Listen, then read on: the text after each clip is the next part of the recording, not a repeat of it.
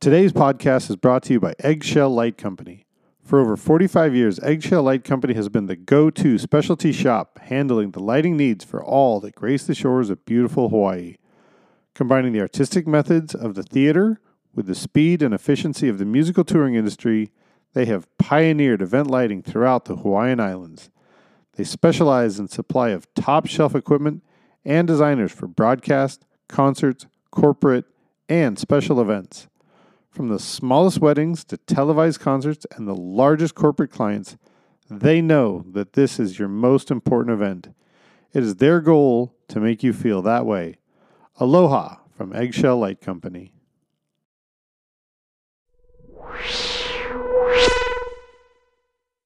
Welcome, everyone, to another episode of LD at Large podcast. My name is Chris Lose. I am Designer Relations Developer at Ayrton Lighting, as well as columnist for PLSN LD at Large. I am here today with my very new friend, Justin Casey, Production Designer at Helm Projects. Thank you so much for taking the time, buddy. Thanks, man. It's great to finally put a face with a name, see lots of your articles in PLSN and whatnot. Thank you. I appreciate it. I'm glad you're enjoying and reading. And vice versa. This is a genuine moment where you and I have never actually met. We've seen each other back and forth on social media several times before, but we've never actually met. And this is the perfect time for people to start making new relationships and reaching out to the people that just haven't fully been on my radar. I've always wanted to kind of know more about you and see what you're all about. So today's the day, Justin. Yeah, absolutely. One of the things that I've always found intriguing is that some of your clients are really interesting human beings, including Snoop Dogg and Bass Nectar. There's got to be some very interesting stories from working with Snoop Dogg for as long as you have. That actually is a gig that I never thought I would have. It kind of got put into my lap last year as like, hey, we just need some help, and if you're free. And then right before the end of the year, they kind of contacted me and said, okay, we're looking to bring a guy on full time and to help us reprogram and time code our show.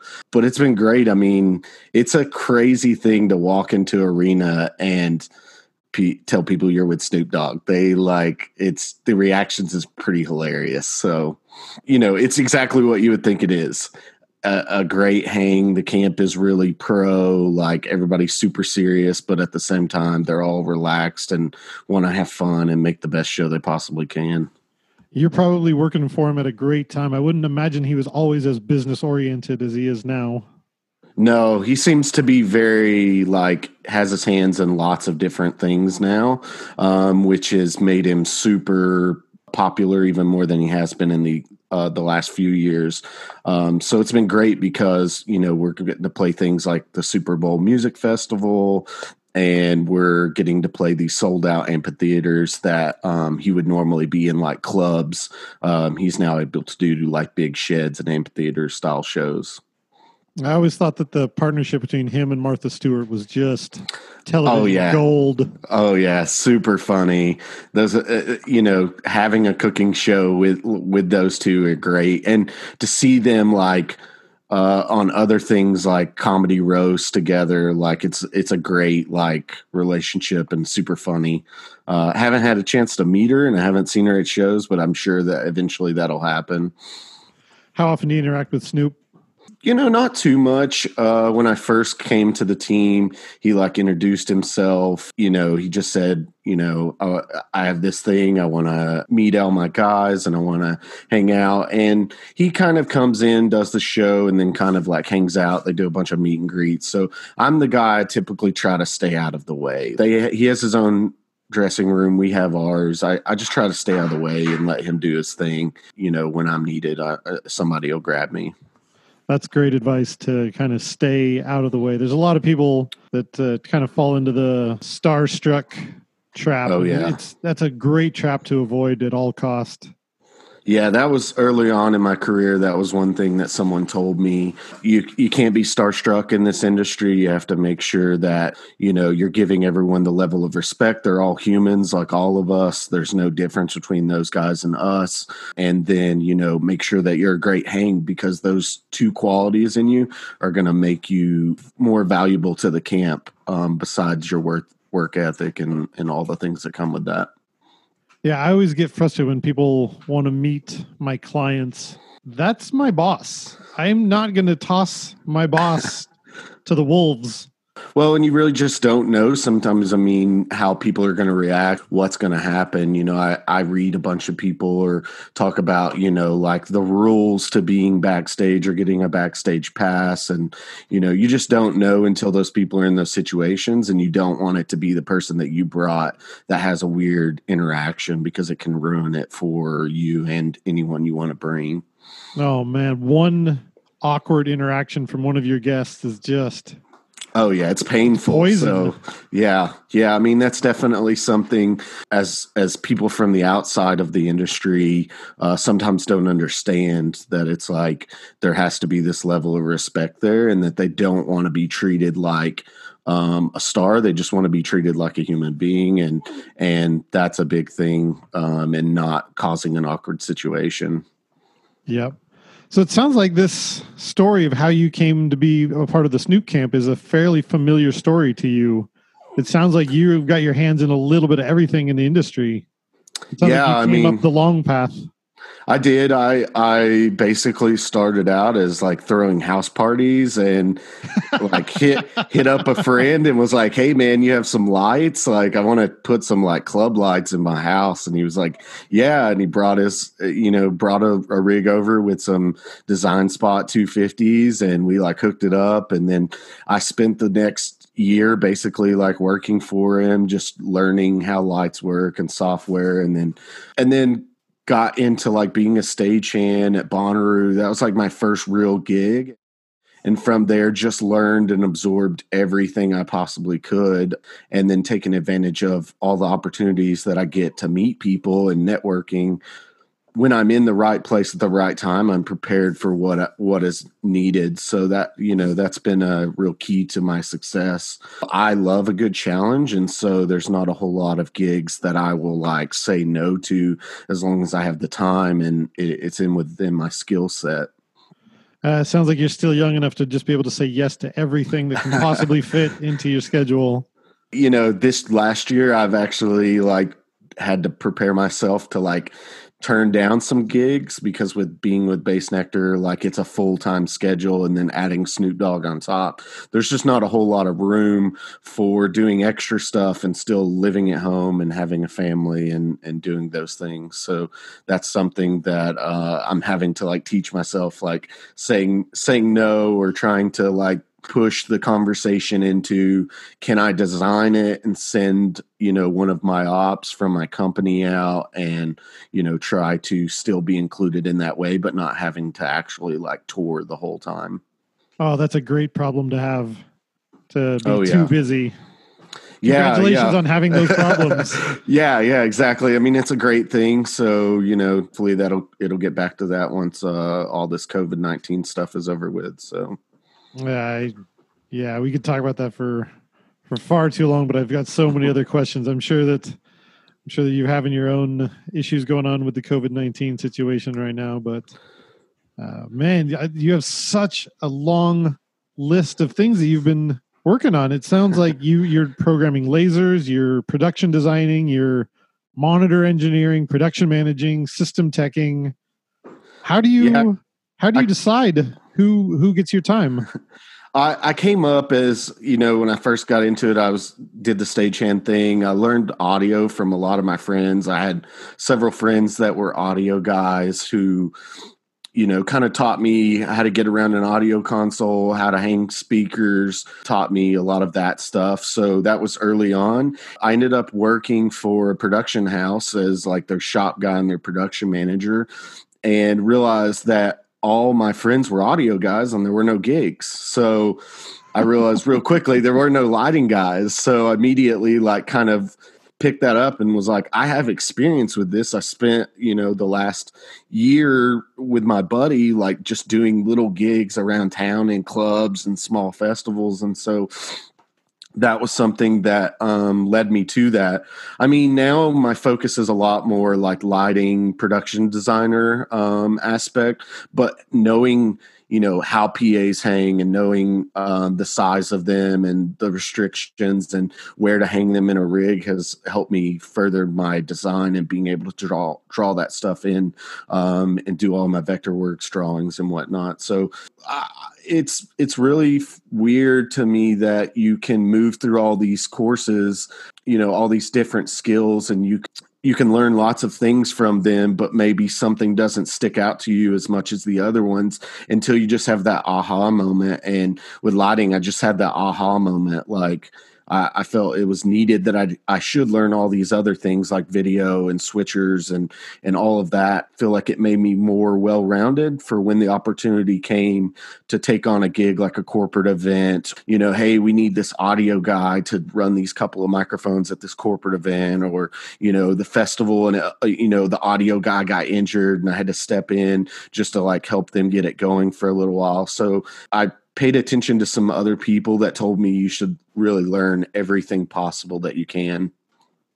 It is a huge decision that you'll probably have to make in the next few years if you want to continue doing a little bit of everything, or if you're going to completely focus on one thing. And it's a really tough decision, because if you can do everything, you're going to be constantly employed. But as soon as you really become specialized at one thing, you're going to work less but make more. That's really where I've been at in the last couple of years, is like focus on lighting so that I can make more, I can master that craft, so that I can have more free time and don't have to hustle more gigs. And I can just kind of keep focusing on the one aspect. So, I mean, it's been several years. My company, we do like little corporate events. We do some music festival stuff. We have some audio and some video gear. So it's helpful for me to go out to those gigs with my guys and teach them how to use the gear and teach them how to, run an audio desk and help when needed on those things as well. It sounds like festival design seems to be your current passion. Yeah, I mean, it's really huge. There's two sides of it that I'm heavily involved in, and one being the site lighting, the art side of it, and then the other one being the stage side. For a long time, when I was breaking into, being a designer, the big thing was, okay, well, we have this music festival that we need a front of house guy at, and do you want to like design it? And so that was something for me that I really enjoyed, because I like helping people. I like to be the guy there. I also am like very thorough. So having a file that was ready to like PSR with groups made and, a 3D file made for it was really helpful to me and really helpful to other people. And I had some great interactions from that. Those festival gigs led me into every gig that I currently have, where I worked with these people and they just saw the level of organization that I had and passion and personality. And it really helped me get these gigs when the opportunity was there. I was able to get them. The site lighting part of it is super cool because it's a very set it up, program it before it's there. And then once it's done and the doors are open, you kind of walk away from it, besides some maintenancing. I think the biggest project that I have in that concept is Halloween, which is a festival in Florida where we have a massive lake that is got a bunch of BMFLs around it and lasers and water projection, and that is a huge thing for that festival. It really makes that festival. So it was super cool to be involved in the programming side of that, and determining what fixtures to use and where to put them and what's going to look best. That opened up a lot of doors for me and got a lot of press off of just that one gig as well. Was it mostly for the site lighting, or was it for the lasers? It was a little bit of both. So I've like kind of rolled into the laser thing. The side lighting thing has been a big thing with some of my clients that know me, because I know what they're looking for and I know what what people at festivals are looking for, and that's been able to help direct that. Oh, this is like super cool and immersive and different. It's been able to provide a vibe, but at the same time, like there are certain things that I do with lasers now that are like really recognizable. Fans and patrons see this and they immediately can recognize that like that's something I've been involved in, and so that's been super cool to do as well. Are you a concert goer as well? I am. I really ruined it for myself. I think like a lot of people, I go to shows and I can't help but look at the production. Sometimes I'm just blown away. I mean, I was just listening to your podcast with Dan, and I just recently worked with him at a festival with Foo Fighters. No, Foo Fighters, yeah. And I was blown away by it. I was like, this is an insane, like, it was greatly programmed. It looked cool. And that was the first time in like 4 or 5 years that I was like super impressed with something like, oh, cool. This is awesome. Younger, I was definitely the guy. I went to shows a lot with my friends. That's kind of how I got into this, and throwing house parties was we would just go to shows and we wanted to create that same experience.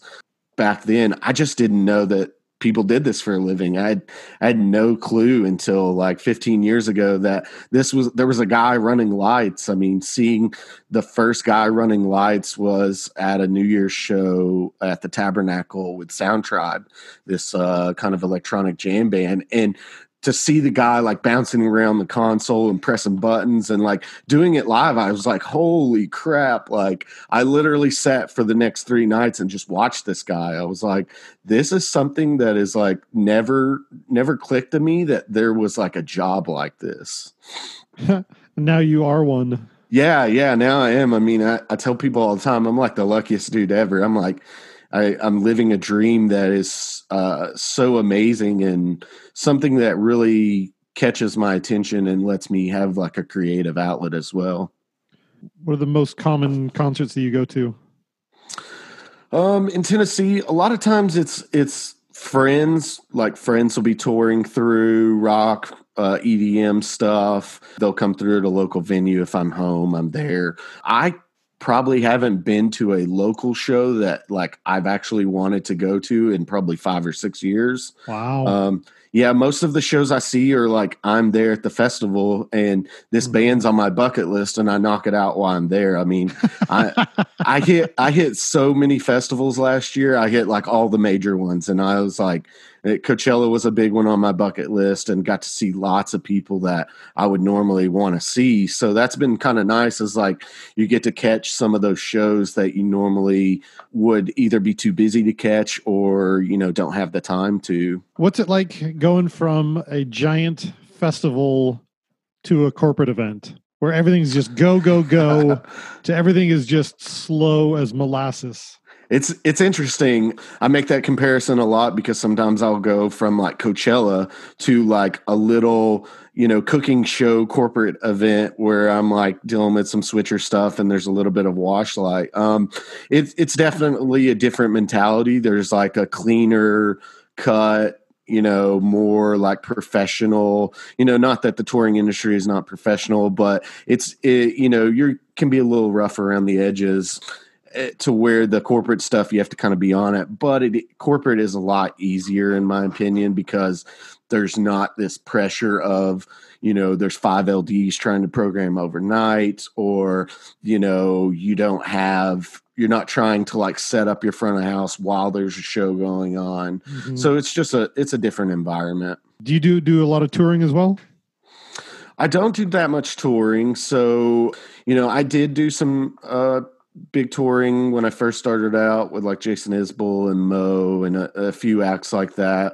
I actually get motion sickness really bad. So sleeping on a bus is actually like a very painful situation for me. I'm also like kind of an introvert person where I have to have my own space, and being on a bus for several weeks and then sharing a hotel room, it was like, man, I'm ready to like look for the gig where I don't. Luckily, in the EDM world, in the level that I do, we don't tour that often, which is a nice thing.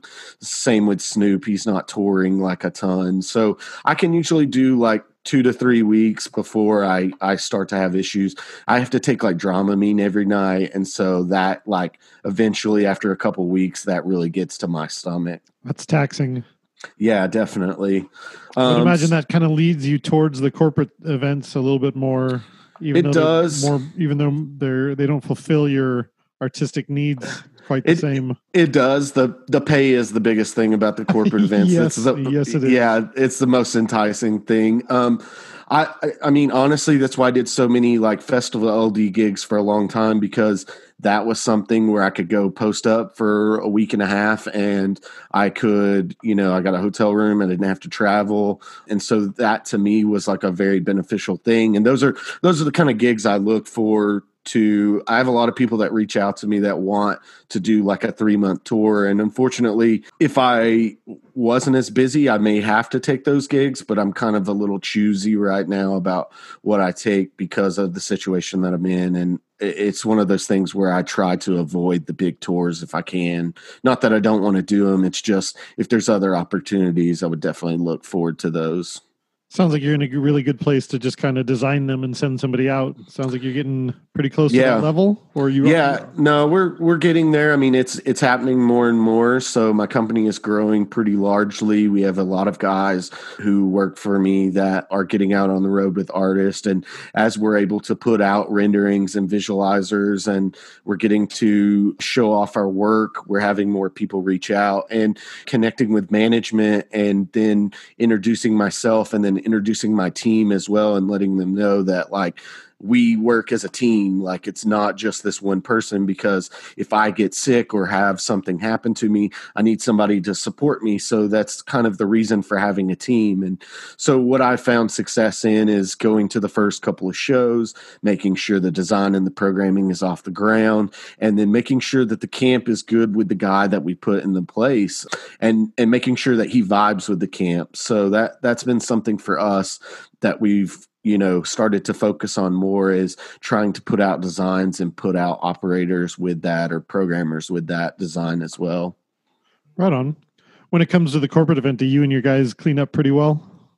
Oh yeah. I mean, I wear shirt and tie, suit, jacket if I have to. I trim my beard. This is my quarantine beard. It's pretty long.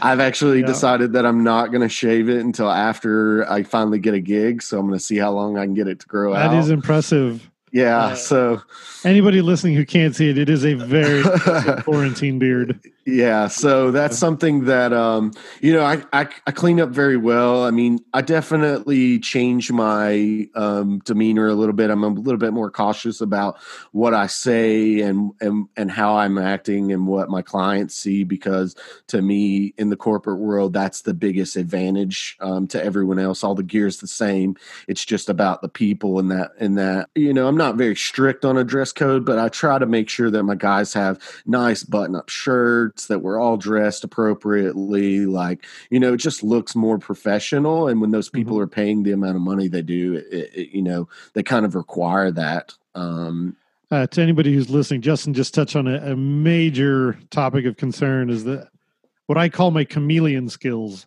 You need to be able to go from rock and roll to corporate to EDM, and you don't have to change who you are, but you do have to show that you belong there.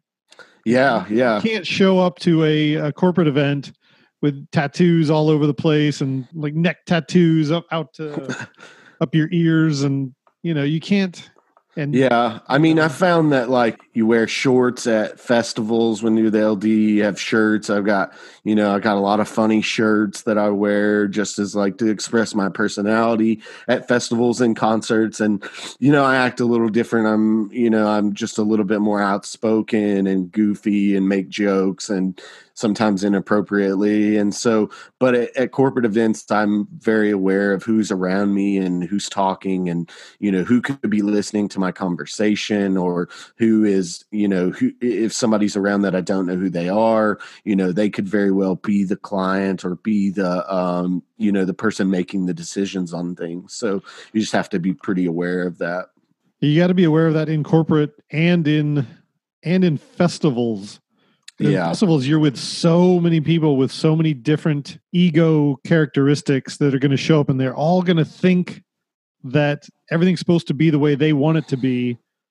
But you're like, no, I did it this way because the headlining LD wants this. And I hate to be rude, but you're not the headlining LD. You kind of have to really watch your politics there. Oh yeah.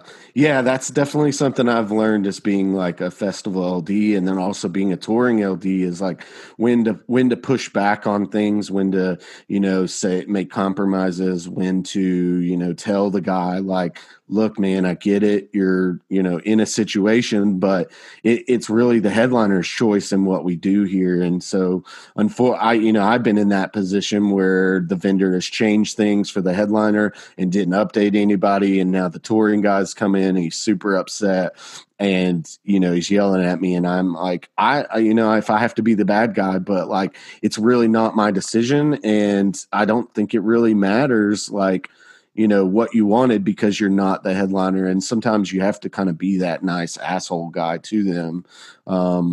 That's a great term. Yeah. I mean, it doesn't help the situation to continue to escalate, or if they're upset about something jumping on their level. It's just one of those things where you just gotta like maintain your confidence and just tell them like, this is why it is this way. And if they're still unhappy, like, they're just gonna have to live with those that situation. Yeah, basically with a smile, you have to say, you're not the big dog. I'm not going to give you what you want. Yeah. So, yeah. And, I think for a lot of people, yeah, exactly. It's just how it is. Like, everyone's in that situation. I've been in that situation with working with headliners. And then, I've been in that situation being the support act, or being the second act out of 8 that day. Like, it's just kind of what it is. And it should be something that's known when you walk into it. It's like, this is how it is. So you just have to accept it and do the best that you can. I would imagine you're allowing that to influence your festival designs now. You're really aware of what the headlining LD is going to want and what the B and C bands are going to want, so you can kind of accommodate as much as possible.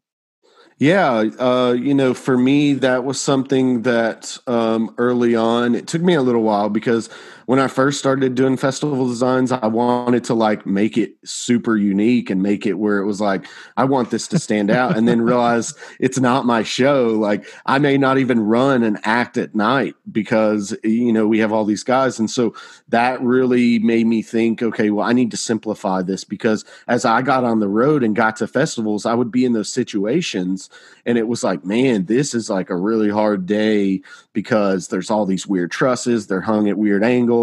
I've got to spend all this time trying to make a straight focus because all the lights are kind of off a little bit.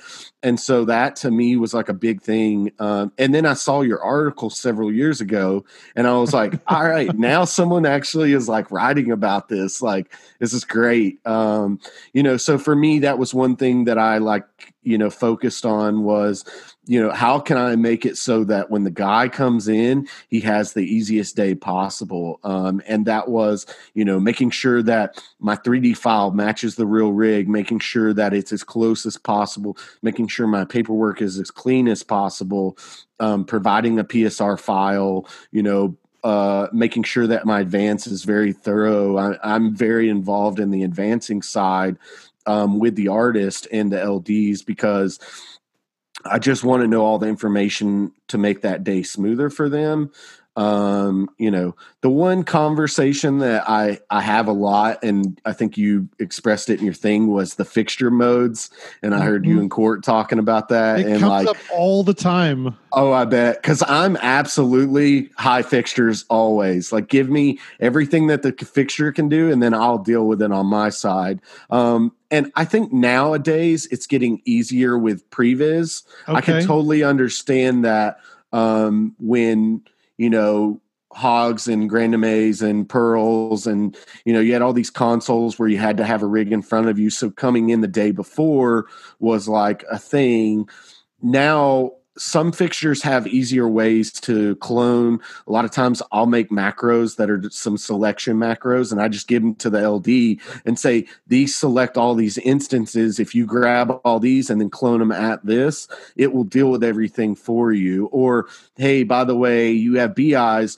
But if you clone this one master instance, it will now clone all your colors and don't mess with the other instances. So there's definitely some tricks around it. For me, as like a guy that has some time, usually at least a few days before the gig, I try to focus on making that like pretty eye candy while still getting everything that I can, like lighting the money and focusing. Okay. And so I want that advantage. Like I want X bars to be, in every pixel. I want BIs to be in every pixel. Like let me manage it on my file side. But I totally get the other side as well, Okay. as that's something I've been a part of. All right. Well, if I ever have to do a revision of that article, I will put a little asterisk in there, and I'll say I want everything in standard mode, unless you're Justin Casey and you know what the hell you're talking about, and you know what you're doing, and you can help me with some macros. Yeah, It'll make the article a little bit longer, but I get into this conversation on the internet a lot with guys because I'm like, why don't you want this? So like, it's just too hard. I'm like, I understand, like, but a lot of these guys that are coming in at big levels of shows should have advanced macros to build, like grab selection orders for them, or at least should know how to deal with those very quickly. I mean, I feel like a 3D file that is made in MA and then made into a layout view. So the guy is coming in and you can just merge a layout view and boom, there's all your stuff in its order the way it should be. That stuff is like super helpful to other LDs. And I feel like the festival LDs, a lot of them don't take advantage of that. I mean, I played a lot of festivals where there wasn't even a 3D file. And I'm like, how did you build this? So like Vectorworks, I'm like, can you build a 3D file? They're like, no. I'm like, I need the Vectorworks file. And they're like, we don't want to send it. I'm like, look, I'm going to build a 3D file in like 10 minutes. I'll share it with you, but you got to share it with me first. Like, so it's one of those things where enough prep beforehand on the festival LD side can really go a long way for the touring guys. wow, you're so very kind. You're doing one free 3D file with every headlining act from Justin. Yeah, I mean, to me, that's like a game changer. I started on Avo lights, and the shop I worked at, I would just, the way I learned lights and how to deal with them in program consoles, I just stayed after work and set up rigs in our shop and like played with them. That was the only way to see it. And then GrandMA 2 came out, and it was like, cool, this has a visualizer, like, and so that really changed it for me, because at that point I was able to do stuff in a 3D environment and not have to take the time or take the gear out of inventory to build this rig that I wanted. I could really, build it to however my creativity would lead me. Huh. After this podcast, I'm going to send you a plot that I had drawn up. Basically, it's what I believe to be the perfect festival rig. Obviously, it has only Ayrton fixtures, but Nice. It is what I believe to be the perfect festival rig that anybody could use over and over and over again, and people wouldn't know that it's the same rig. Yeah. I mean, as far as like, the EDM stuff for my shows, my files are built off of the basic groups, wash beams, profiles, strobes, and blinders. Like those 5 elements, if you have those in every rig, I'm usually happy. If you have a bunch of other stuff, great. But usually if you have those 5 fixture groups, like that's a perfect combination for what I need. I would love to see that though. That would be great. So here's the elements that I think of. I think of lots of straight sticks. I like to think of equal amounts of, I like spot wash beam. I like strobes to be on the front of the truss, and I want them to have a tilt. Yeah. Because I get half the LDs want to aim the strobes out at the audience, and half of them want to aim them straight down at the band. Oh, yeah. I want a front truss with IP65 lights. I don't want to have to take that down. I don't want to fill it with Lecos. Oh, yeah. I want put bags up there. Yeah, I don't want to put bags up. I want IP65. Obviously, I put Perseos on there because I think they're the best front light IP65 fixture. I want side lights. I want those to be wash spot. I want some beams upstage on the floor. And I don't want really long sticks of truss. I want short lengths. I want lots of more motors so that you can change from day to day. Yeah, that makes sense. And those are those are my key elements there. There's a few other things when I send it to you, you can take a look at it. But yeah, I think that's great. I mean, my biggest thing is leaving the floor pretty clean for an artist to bring their own floor package. And of course, that all just depends on who's playing and what they're bringing. I mean, I've definitely had shows that I've taken my whole rig down to put another LD's rig up and then taking it back down and put mine back up the next day. So yeah, it's that happens all the time now. It does. And I get it. Like those guys have the show that they're trying to present and they want it to be like, they want it to be the, they don't want to sacrifice the show. And so I totally understand it and why they do it. For festivals, I also want so many audience blinders. I want them to go past. I want to go past the stage. If there's IMAG on either side, I want blinders above those, and I want them all to be LED blinders. Now I don't even want anything incandescent anymore. I'm waiting for Ayrton to come out with a fixture like that. That in the I was doing the video, the Borden Buster, and I was like, man, that's the one thing that they don't have. Like, no, we don't have it yet. Yeah, the IntelliPix I used is basically that because I was like, all right, that's kind of cool, it works. But I'm very much like, you got to have a bunch of audience lights because the saddest thing is when the guy on stage or the people on stage are like, I want to see the crowd, and then you turn them up and it's like, it's not very bright. And you're like, oh man, you can only see like the first 40 feet of it. So yeah, that's such a tough one. And I'll send an email shortly after this because it's really hard because for audience blinders, I never want to get away from the color, that incandescent, that warm color. Yeah. Because people like that. It's soothing to their eyes. Yeah. But I also want to be able to throw a red or a Congo in there and light. I want to be able to light the audience in blue. But when I go to what I like to call the high white, which is that lavendery white color that LED lights. Yeah. Yeah. I don't want that ever. No. In my audience blinders. So you almost kind of need a mixture. Like you need some of the stuff, some of the LED fixtures out there that are the LED blinders are really gorgeous. They even mimic the redshift and everything. Yeah, that's been great in technology to see that be a possibility. Plus now you don't need, all these dimming racks and you don't have to worry about, okay, well the show's over, I'm going to leave these on. And then it's like, oh, well, the cable's super hot and the bulbs are going out or burning out in them, or, you started the festival, in the beginning of the day and now it's the headliner and you have, 3 bulbs out of, 10 fixtures that are out and you're like, oh man, it looks so like bad. Yeah. That's the other thing I forgot to mention with what I envision as my perfect festival rig is I don't even want a lamp on. I don't want lamp off. I want LED everything. I want it to be on. I want to be able to run it off a single generator that's working at 10% capacity. No, I don't even want an arc source in the rig. How many times does the festival LD just walk away and you're like, hey, dude, you left the whole rig on and now I gotta.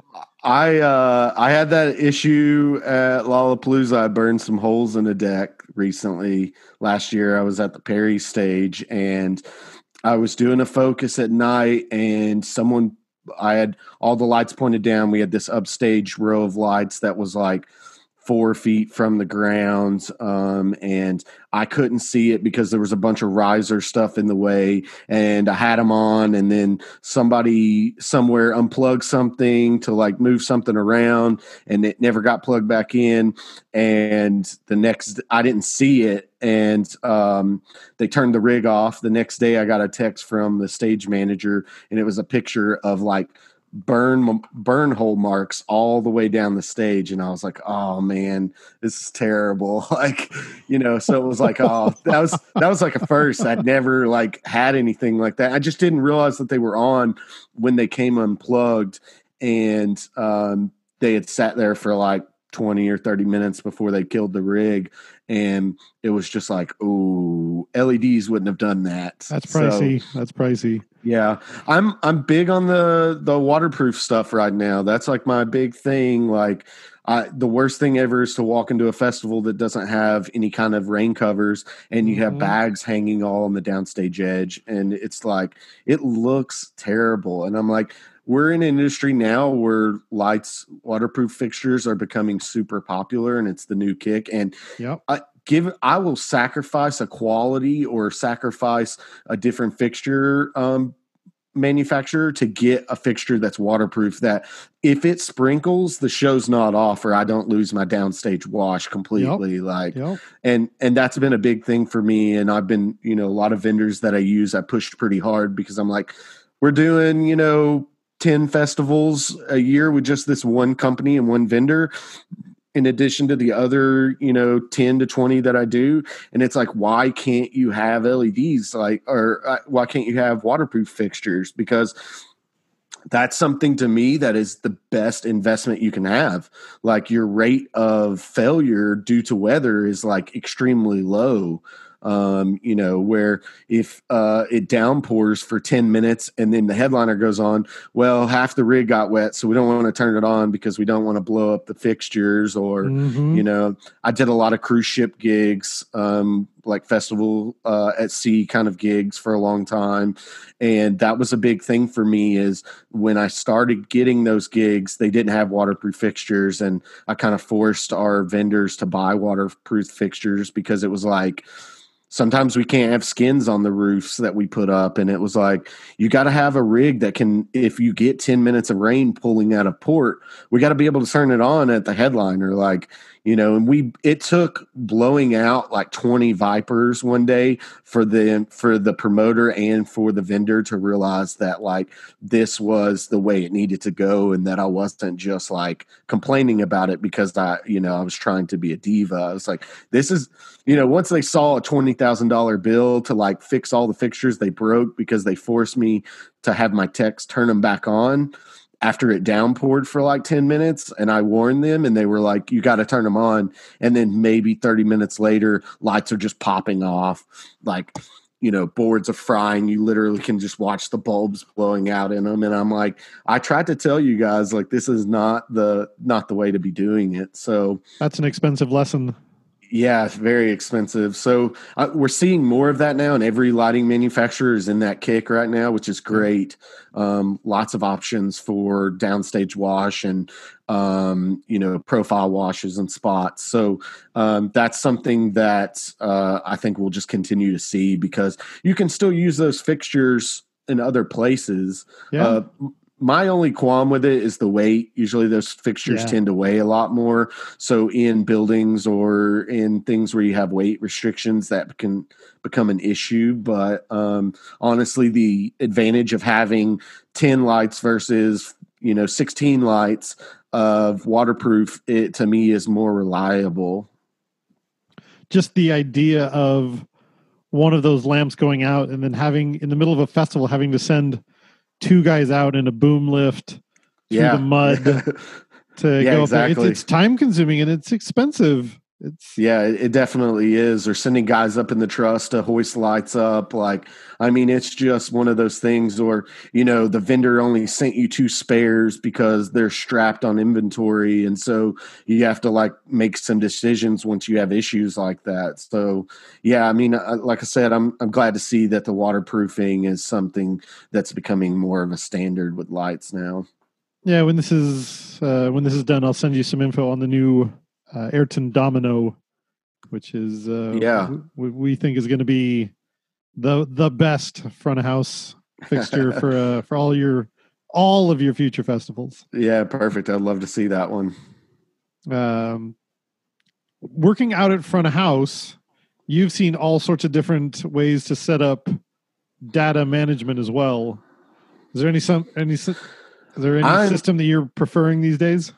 So I I'm on the Grand MA system. I have a couple of big points. I made one at LDI I went out to dinner with Court and some of the ACT guys and some vendors. And, I went to school for like networking. So I'm very computer savvy guy. My biggest thing about, my biggest pet peeve, at least as being a headliner going into a festival, is data management between the system.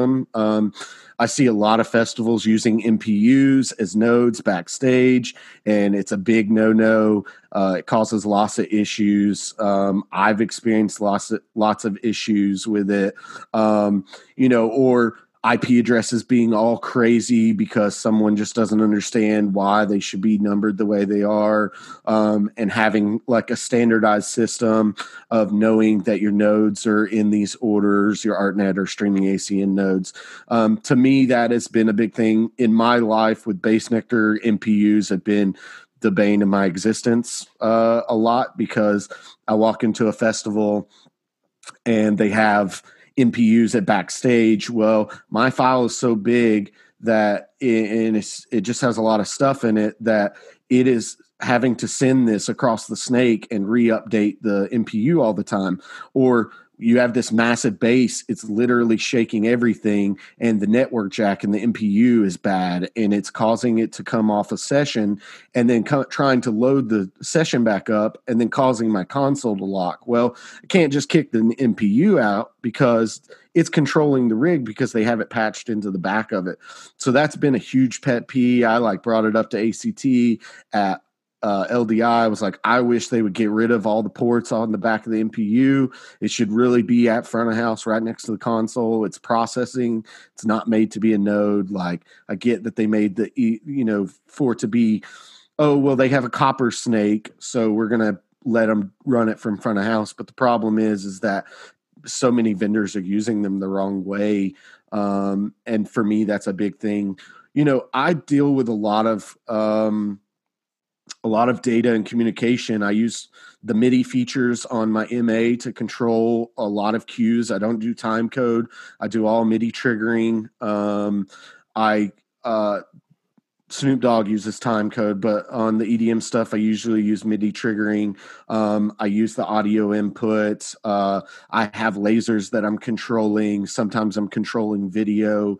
And so walking into these festivals where they have these weird IP addresses or have these weird like interactions, it's like, I don't understand why you did this way. And they're like, well, this is just the way I did it. And it's like, but it's kind of messy because they have a bunch of stuff on the network that is causing it to lag or having issues with it. So that's something that I spend a lot of time on when I get to site.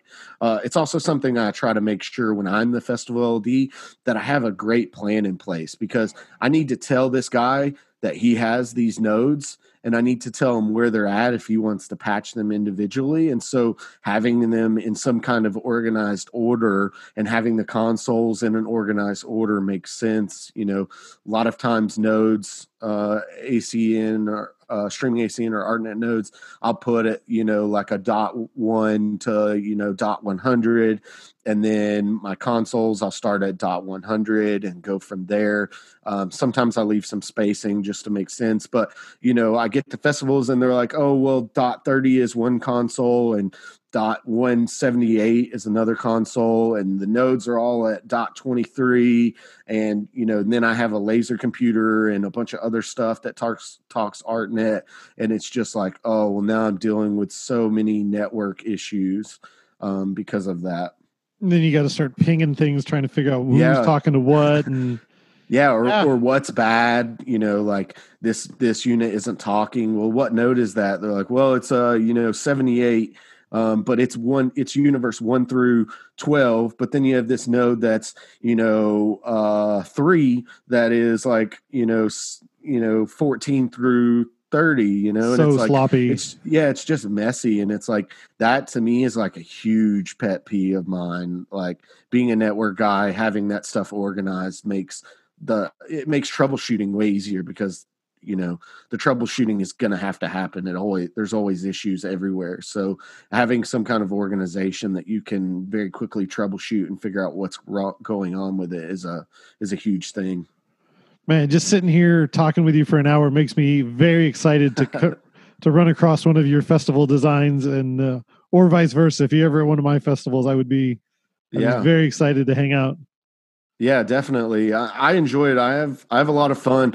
I love meeting other LDs. Like, that's my biggest thing. I mean, you just never know when you're going to meet the next guy that's going to give you the next gig. And so for me, making sure that, I meet these guys and I talk to them and I have great relationships with them.